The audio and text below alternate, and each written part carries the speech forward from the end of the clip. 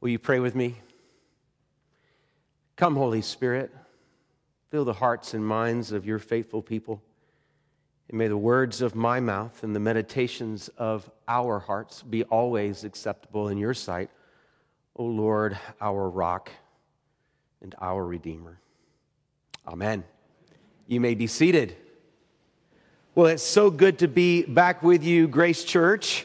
I feel like I'm making a regular showing of myself here, but it's only because you have these good men that you're raising up for ordination. And so I was just here at the beginning of June, I think it was, for Curtis's ordination to the priesthood. I'm basically here to make sure he's doing a good job. Is he doing a good job? All right. I've heard reports of this the same, so it's good to know that. So, and of course, I was here at the end of last year, I think it was, or sometime in February, sometime to ordain Jack McNeil to the priesthood as well. So it's lots of occasions to be at Grace and love being back with you. And what a special time today, because we've got so many to be confirmed in the church, to be received, or those who are reaffirming their faith. And so reaffirming their baptismal vows. So what an exciting day to be with you. So lots of things going on. For those who are going to be confirmed, an opportunity to stand and received and reaffirmed to say, yes, I profess that Jesus Christ is my Lord and Savior, and I want to follow him in this world, wherever he calls me to. That line of that following of obedience that God calls us to. And so and also just an empowering of the Holy Spirit, to ask the Holy Spirit for those who are making this commitment to this congregation, to the wider church, to our Lord Jesus, to ask that God would empower them for the work that's before them. So I want to think with you about that this morning as we turn to that gospel passage today. There's a real contrast between the Old Testament reading you heard, the book of Jonah, and the New Testament. In the Old Testament, Jonah is in the midst of the belly of the well, and he is repenting of his disobedience, his unwillingness to go where God called him.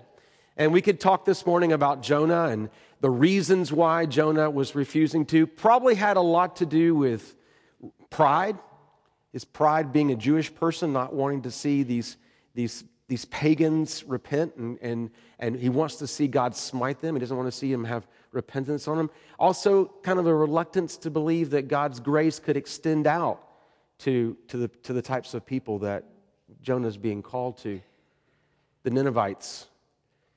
But on the contrast, we've got the disciples, and these disciples are willing to do what they're called to do. Now, I'm just coming back off of a hiking trip. I've just been taking some vacation. So if I'm a little rusty today, it's just because I've not been doing the work of a bishop for a few weeks. But I just spent some time on the Appalachian Trail with my son-in-law, Andy.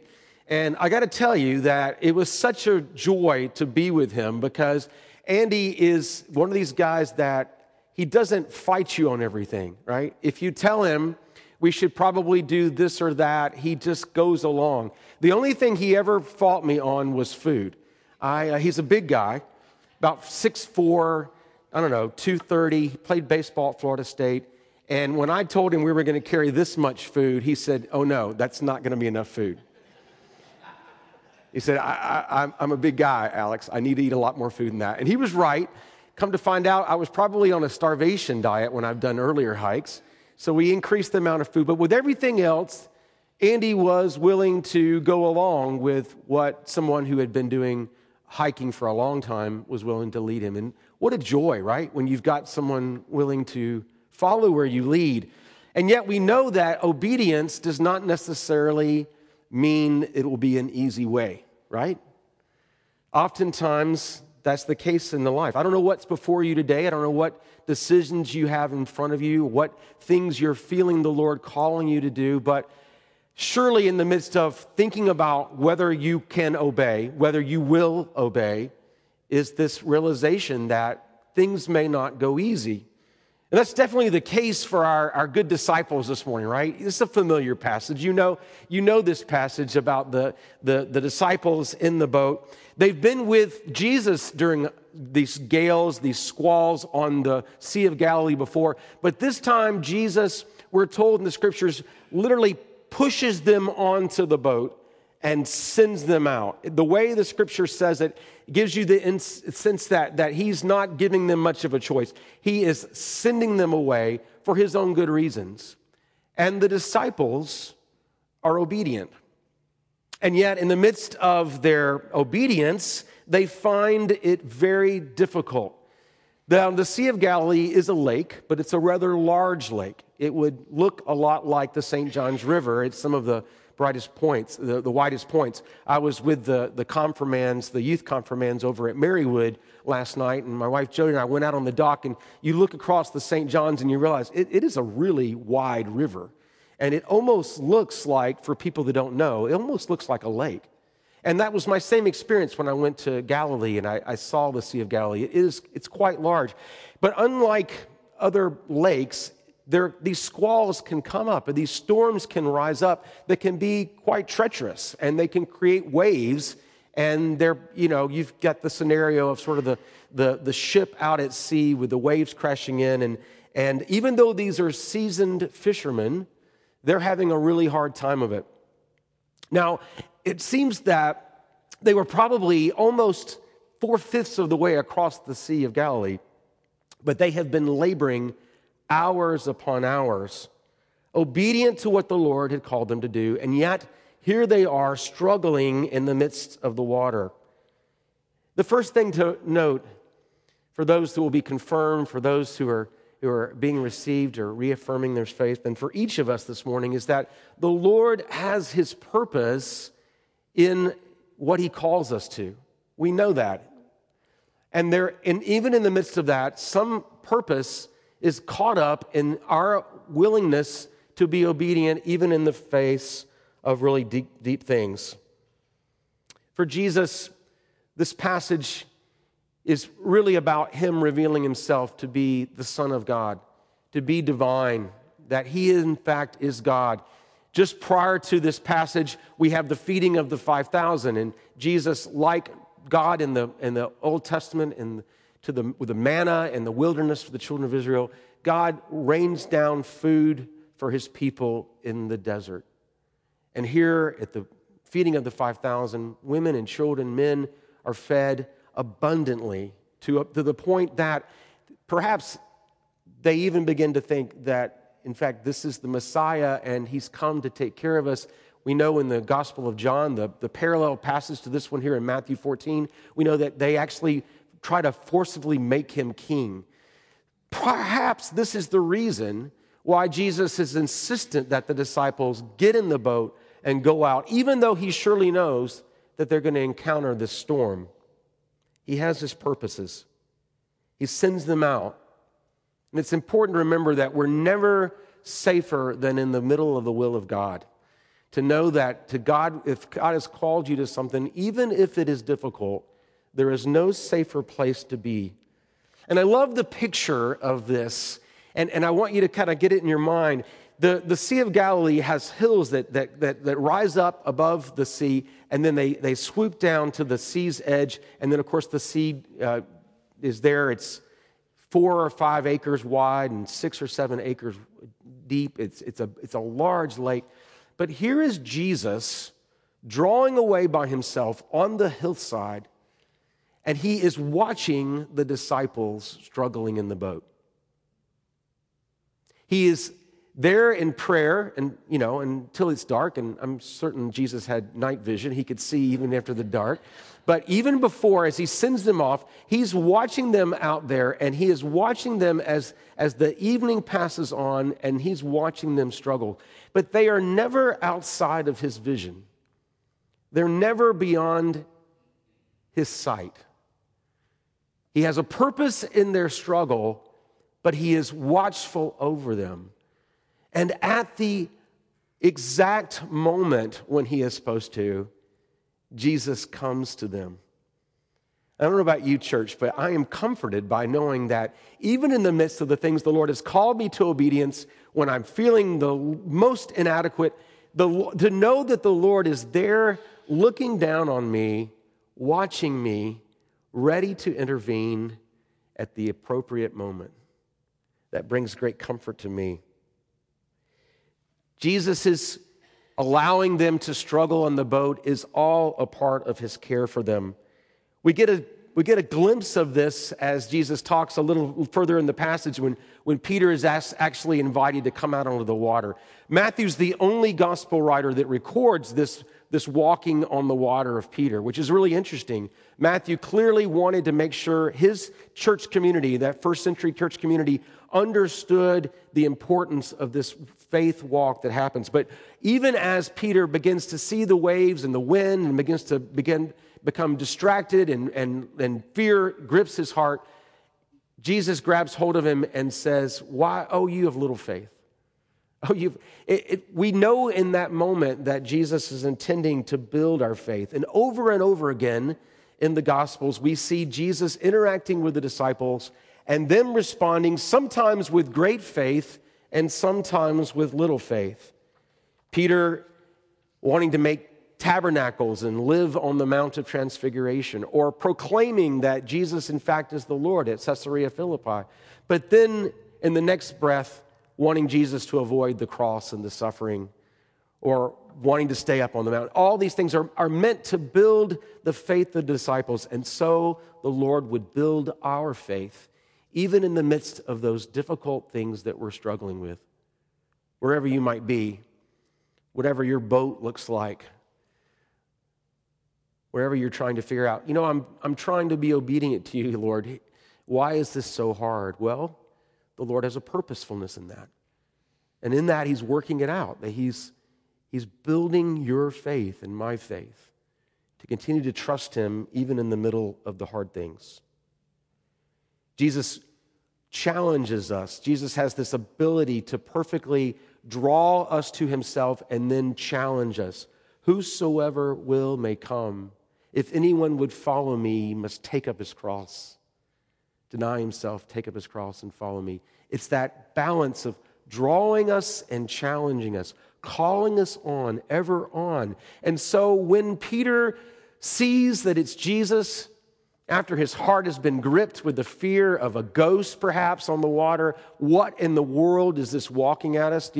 Anybody old enough to remember the old Twilight Zone episode where the guy's on the airplane and he looks out the window? Remember that? And he sees a being out on the wing, right? It scared the dickens out of me as a little kid seeing that. And surely Peter was equally scared seeing this figure walking to him on the water. And yet it's Jesus. And once Peter knows it's Jesus, what does he do? He says, "Lord, let me come to you." And there's no sense in which Peter steps out of the will of God by doing this. As a matter of fact, Jesus says, "Come." Peter is invited to step out of the boat and to walk towards his Lord, to emulate his Lord. And I'm not saying that we're going to be walking on water, but we're called to follow, to imitate our Lord. Jesus said, "Greater works than these will you do, because I go to the Father." We're meant to exercise the very things that Jesus does, the way he loves, the way he serves, the way he heals, the way he proclaims. We're called to imitate him. And so it's not out of character that Peter would be invited to walk towards Jesus.